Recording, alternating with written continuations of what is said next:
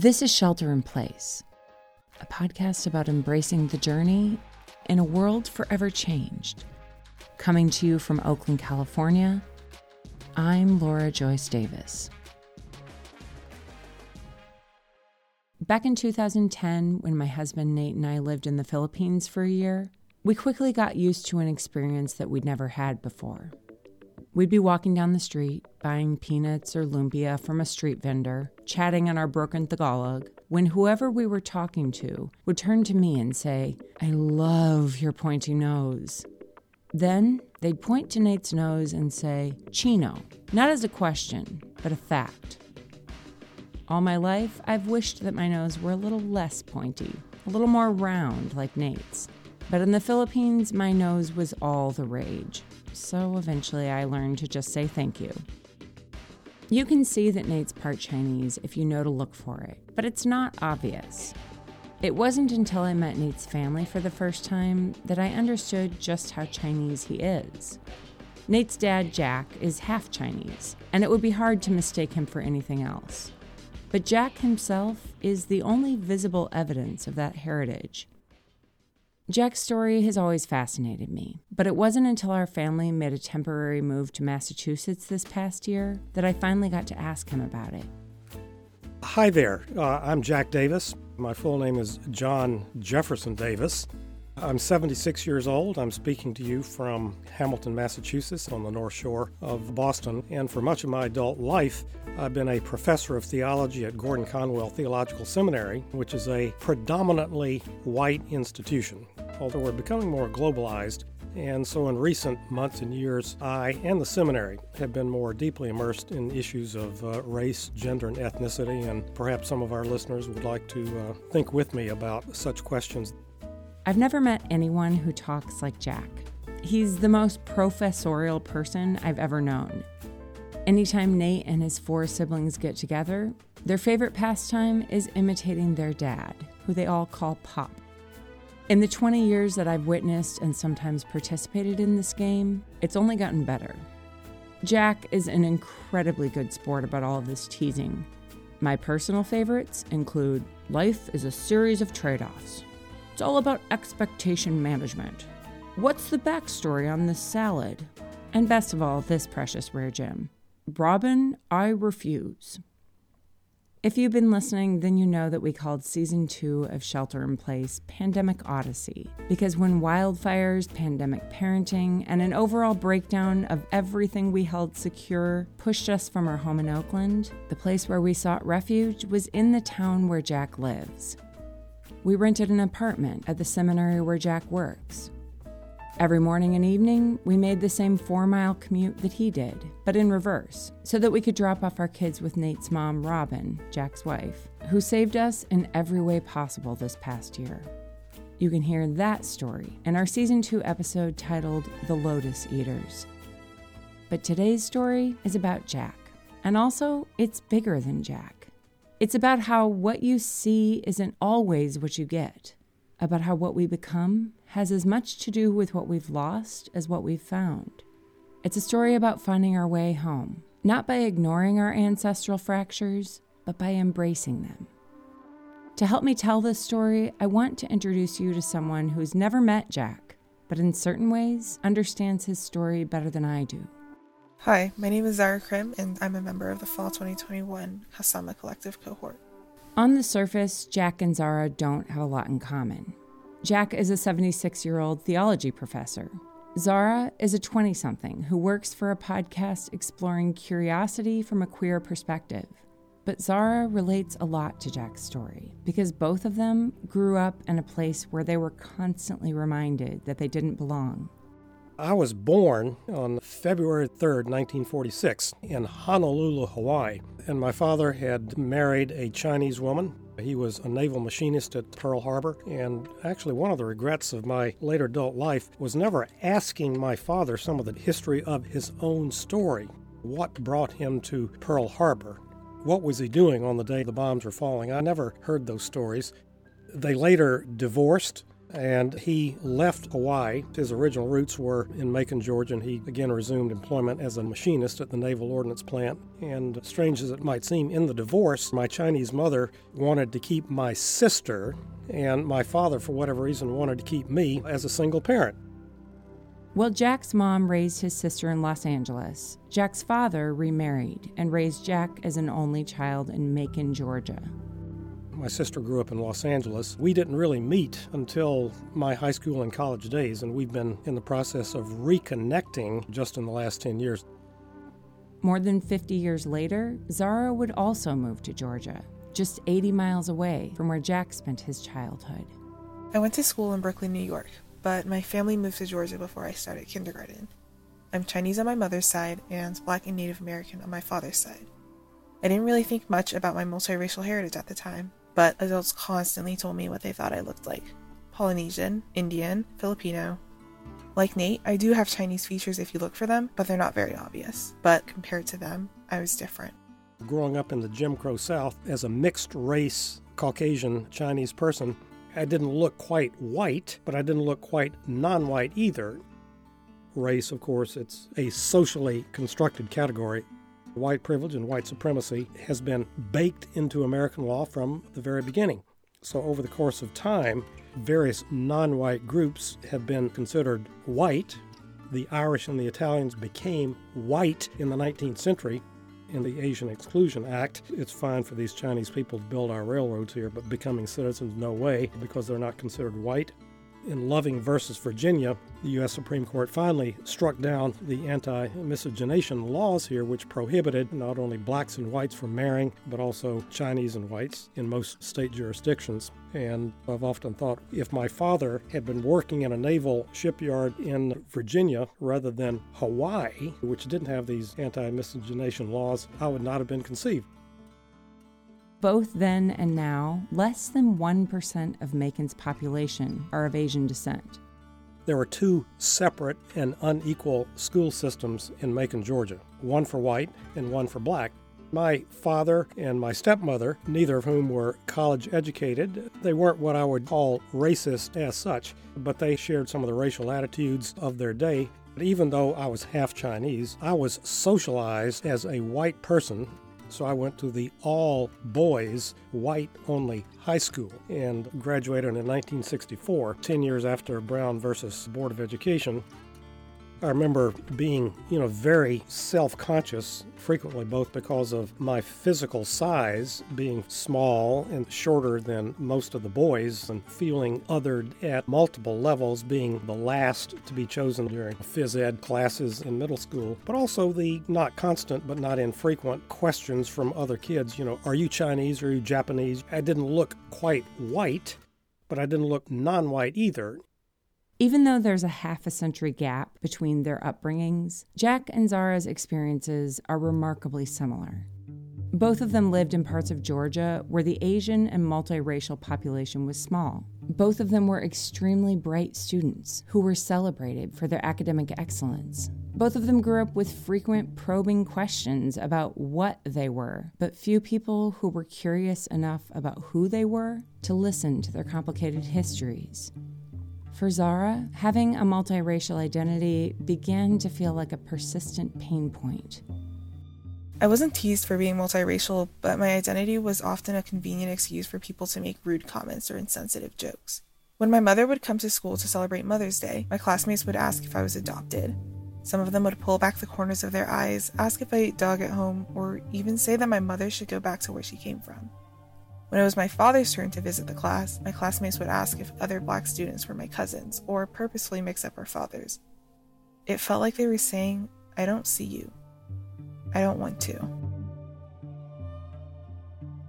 The few times I felt brave enough to talk to my teachers, they just told me to be the bigger person. I think some of them understood that there was deep-rooted racism that encouraged those harmful attitudes, but the burden to fix it was always on me. Jack learned to sidestep those insults and probing questions by immersing himself in school. Being sort of an introverted nerd, I was basically a physics and math person going to Duke University and planning to get a PhD in physics and be an atomic scientist. When he went off to college, Jack found an identity he hadn't gone looking for. While he was at Duke, he encountered a campus ministry called InterVarsity, which expanded his scientific understanding of the world to include a spiritual one, too. My undergraduate background was not religion or theology. I think if I didn't believe the resurrection was true, I would be an atheist or a Buddhist.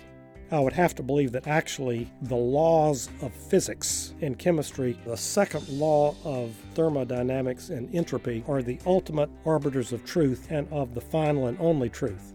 Jack was hired as a theology and ethics professor at Gordon Conwell Seminary, and that blend of science and religion has made him a great teacher. 46 years later, he's still there.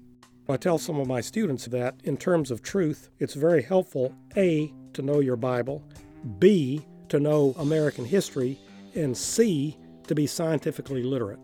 There are scientific facts about how the world works. There are historical facts about what actually happened in the history of what is now called the United States of America. Whose version of history? Which voices are we listening to? If I come to grips not with some mythologized version of my past, but with my real history, acknowledging I have profited indirectly by the unjust actions of my predecessors, the exploitation of Black and Native American people, I will be better off spiritually.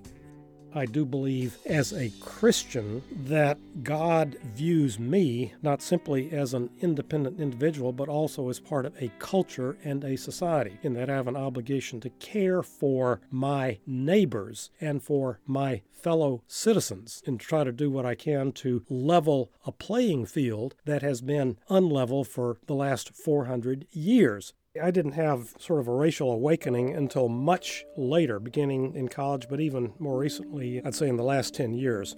I can really identify, I think, with a lot of seminary students, especially second-generation Korean and Chinese students who come to study with us who are trying to figure out their identity and their histories. I can't speak a word of Chinese. The irony is that one of my daughters, Elizabeth, is fluent in Mandarin, so she is reconnected with that piece of the family ethnic heritage that I'm only partly connected with. This partial connection that Jack feels is what Zara calls ancestral fractures. When something gets fragmented, it can be discouraging to piece things back together on your own. This happens in so many ways. The death of loved ones, the reduction or destruction of a homeland, the absence of hereditary history or common language, forced separation from family and community members. That metaphorical and physical disjointedness leaves us with questions and no way to get answers. It's the feeling that comes when you've missed the opportunity to learn about your history and connect with the people who came before you. It's what Jack feels when he thinks about the questions he never asked his dad about his time at Pearl Harbor. It's the depth of relationship and cultural connection that he never got to have with his mom before she died, or even with his sister, who's a country away in LA. Ancestral fractures represent incompleteness. Like Jack, I didn't have the opportunity to ask my grandparents about their stories. On one end, we had a language barrier because I didn't speak Chinese, and on the other, we didn't share enough time together before they passed away.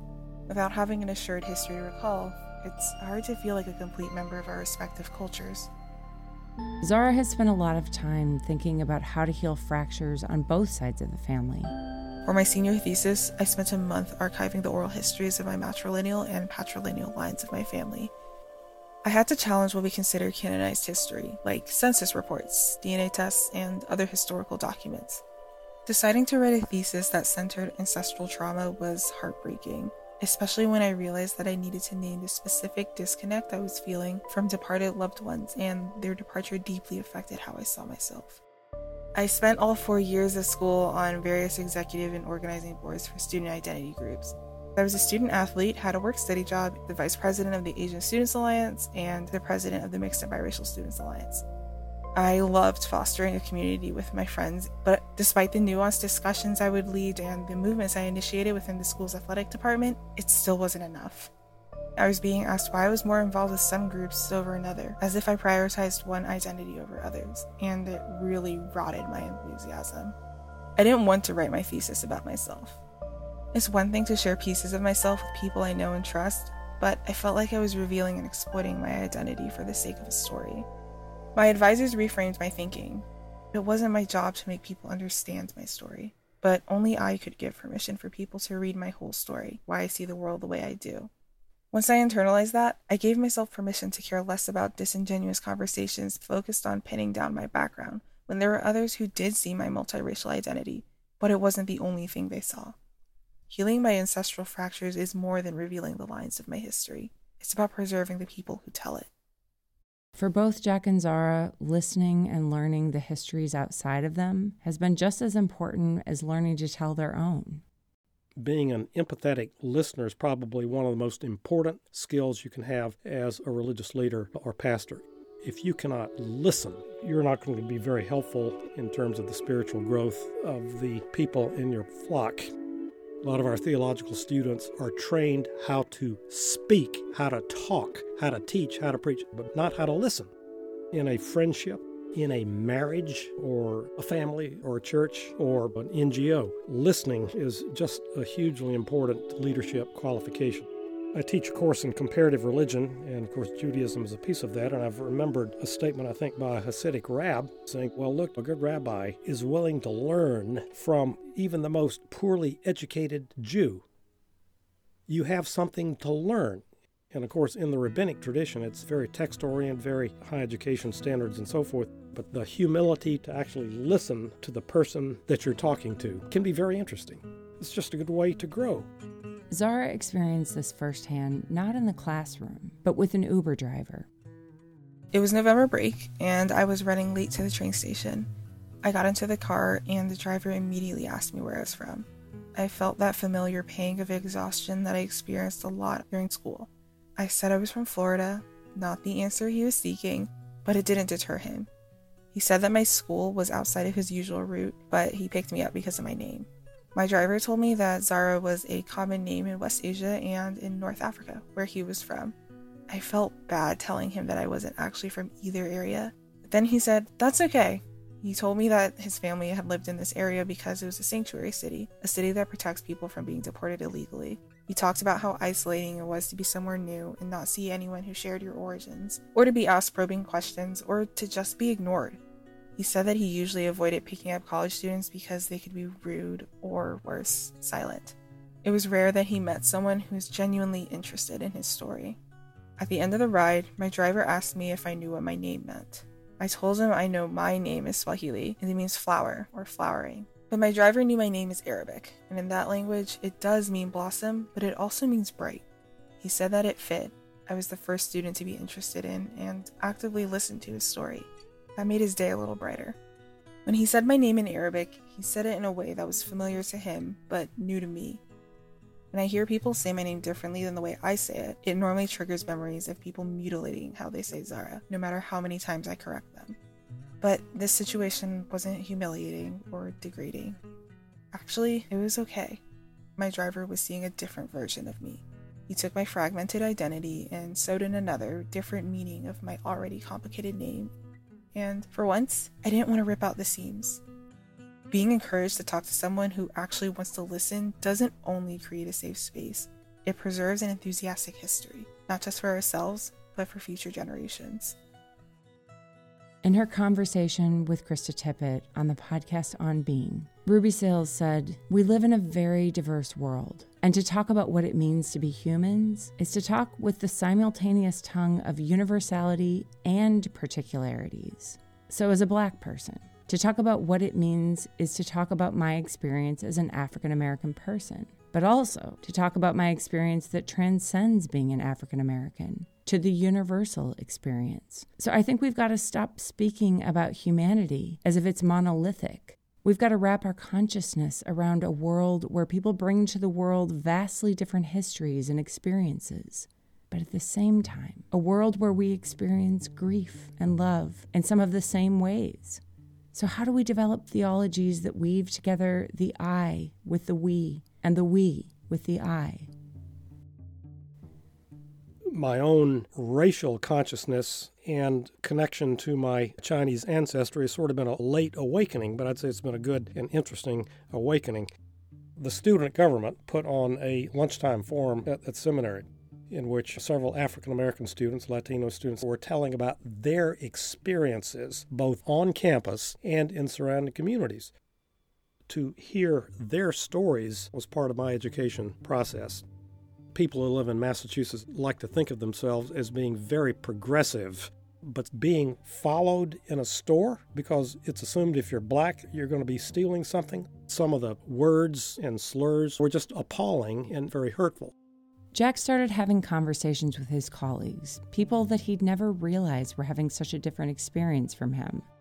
I realize now that there were certain things about being a black scholar in a predominantly white evangelical institution, living in a town, Hamilton, Massachusetts, which is at least 98% white.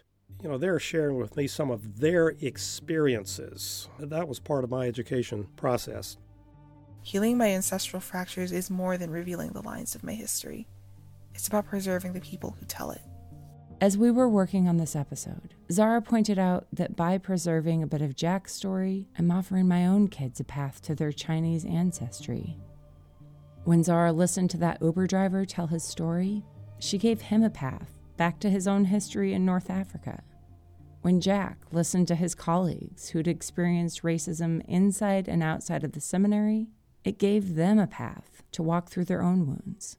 But it also began to change Jack, not just as a part Chinese man, but as an American, and even as a Christian.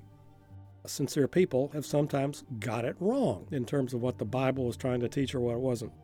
We're talking about what philosophers would call epistemic humility, and I think that's oftentimes in short supply. As an academic, sometimes the most important thing that happens to me in a day is a book or an article that I have read. James Cone, The Cross and the Lynching Tree, and the Black Liberation Theology has shown me that the white evangelical version of the gospel and the Christian story is not the whole story.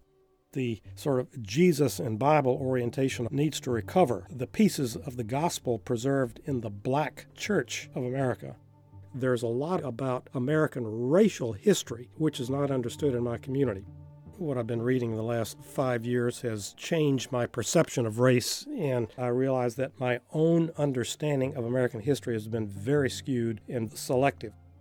What The Color of Other Suns, the book by Isabel Wilkerson, has done for me is to give me not just the voices but the inner feelings of people that I have never met, who I do not meet in my predominantly white eastern Massachusetts town.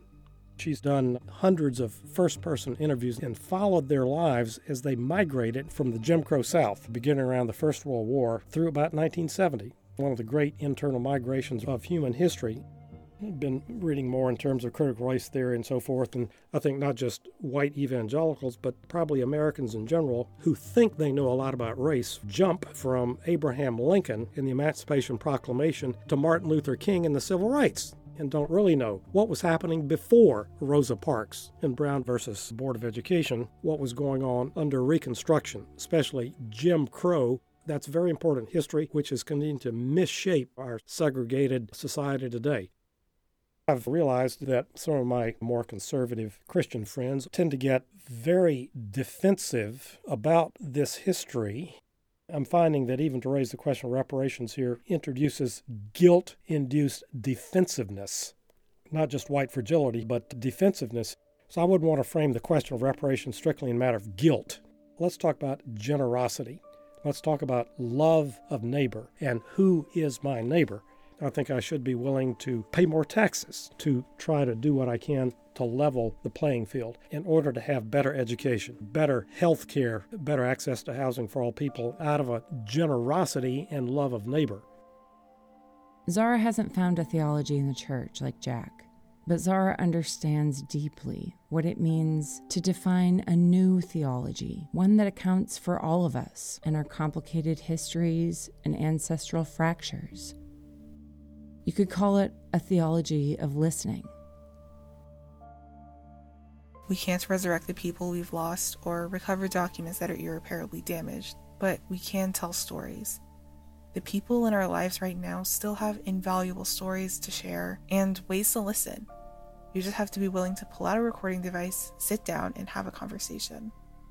Ancestral fractures do mend. They might not be completely healed at the same time we heal, but sharing our histories start the process. We contain so many versions of ourselves, some of them more fully realized than others. But when we walk with others and speak with them before they're gone, we become large. We learn to listen. I've always remembered something that David Brooks, one of my favorite columnists, said years ago, and he said, look, if you really want to draw people to your movement, the best way to do that is not to preach at them or try to argue with them, but to build a community whose way of life they find attractive. And historians tell me that that's why the early Jesus movement grew. It wasn't through politics. It wasn't through programs. It wasn't through money. It actually wasn't through dynamic public preachers.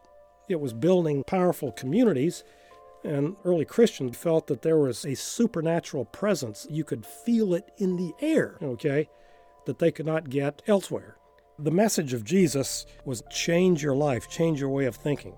God wants to rebuild a just community where truth is told, where the poor are cared for, where people aren't put into prison here unjustly, where people care for widows and migrants, and the governing authorities, the politicians, are people of good character. It's a just social order. We should concentrate on being better followers of Jesus, focused on forming communities where we tell the truth, where we keep our promises, where we care for each other, and where we love our neighbors. For Zara, developing a theology that weaves together love of our neighbors with experiencing each other's histories, with the understanding that what we appear is not all that we are, has taken on the very simple, quiet form of presence, of listening, not to all of the voices outside of her, but within the walls of her grandparents' New York apartment. There are countless pictures of tiny Zara sitting in my grandfather's lap, and even though our language barrier meant we didn't talk about much, I remember feeling safe and loved. Even if there was nothing to say, there was always sound. A part of me being Chinese is the noise. My language has up to 9 different tones. My grandmother was attached to a portable radio that spouted daily news, and there's always a sharp hiss of something being steamed. Every evening, children's brazen laughter would harmonize with the sigh of buses lumbering across the street. When I outgrew my grandfather's lap, I sat on the couch. I used to resent that space between us so much. Ever since I was a kid, I would wonder what my life would have been like if we stayed up north. Maybe we could have crossed the language gap between us for good. Even though I can say I love you over the phone, I miss being with them. An ancestral fracture isn't a complete break. Just like a skeletal fracture, you have to be okay with staying still wherever you are right now. Every time I see my grandparents, they ask if I've eaten yet and squeeze my hand as if they're reminding themselves what it feels like to hold me again. When they look at me, they don't just see me as I am now. They see me at 18, at 13, at 8, all sitting in the same spot on the couch. My grandparents and I can't say much to each other anymore. Their memory is starting to fade, and sometimes it's too painful to stay awake. These days, we just sit, but we're sitting with love and soft songs seeping from my grandmother's portable radio in the other room. We can't speak the same language, but we belong together.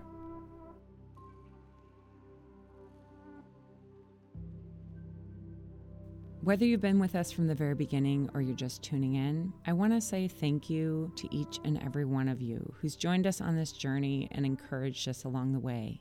You are the reason that we're still here. You know that we are doing this because we love it, but we haven't been able to make a whole lot of money at it yet. That's changing, but we need your help. We're having a lot of exciting conversations with people who can help us fund this work, but so much comes down to downloads. We're setting a goal of reaching 10,000 downloads per month by the end of 2021. And here's where you can help us. Think about anyone in your life who would enjoy this podcast. Ask them if they'd be willing to take 2 minutes and listen to our Season 3 trailer. If they like what they hear, ask them if they'll subscribe on Apple Podcasts, on Spotify, and anywhere else that they listen. That action alone of listening to our trailer and subscribing to the show helps us get toward our goal. As always, if you listen to the very end of the episode, you'll hear Shelter in Place outtakes, our little Easter egg to thank you for sticking around. But first, I want to let you know about the Kasama Lab, our online self-paced version of our Kasama Collective Training Program, which we're offering for the first time this January.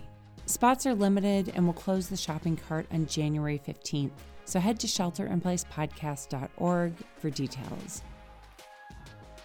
Zara Krim was our lead writer for this episode. Nikki Schaefer was our assistant producer. Nathan Wizard was our assistant audio editor. Nate Davis is our creative director. Sarah Edgell is our design director. And our amazing Season 3 Kasama Collective trainees are Bethany Hawkins, Hannah Fowler, Meridian Waters, Nathan Wizard, Nikki Schaefer, and Zara Krim. Until next time, this is Shelter in Place. I'm Laura Joyce Davis. And now, if you're still listening, here's a little outtake. So you asked me to record a few thoughts about my life here for the podcast, and one thing that I've been spending a lot of deliberate time reflecting on recently has been the fact that next year I will have been married to my wife, Robin, for 50 years. And that is very clearly a great deal of time. The larger portion of my life, actually, if you do the numbers. I have a little bit of advice. Life is a series of trade-offs. The thing about becoming a parent is it's all about expectation management. I think an analogy to quantum physics is appropriate because if you look at the universe on the smallest scale, it's really totally unpredictable. So, becoming a parent is somewhat like the absurdity of the universe. Many times over the years, have asked me, what has helped your marriage be successful in the long run? And, of course, I have to say a strong shared faith is a cornerstone of any good relationship, but also delegation. In our relationship, Robin deals with animate objects, and I deal with inanimate objects. Over all the years, we've delegated various tasks. For instance, I've been in charge of the big decisions, and Robin is in charge of the small decisions. And over 50 years of marriage, I can say that it's been all small decisions. Monopoly, it's rigged to the businessman, and I'm just a humble theologian.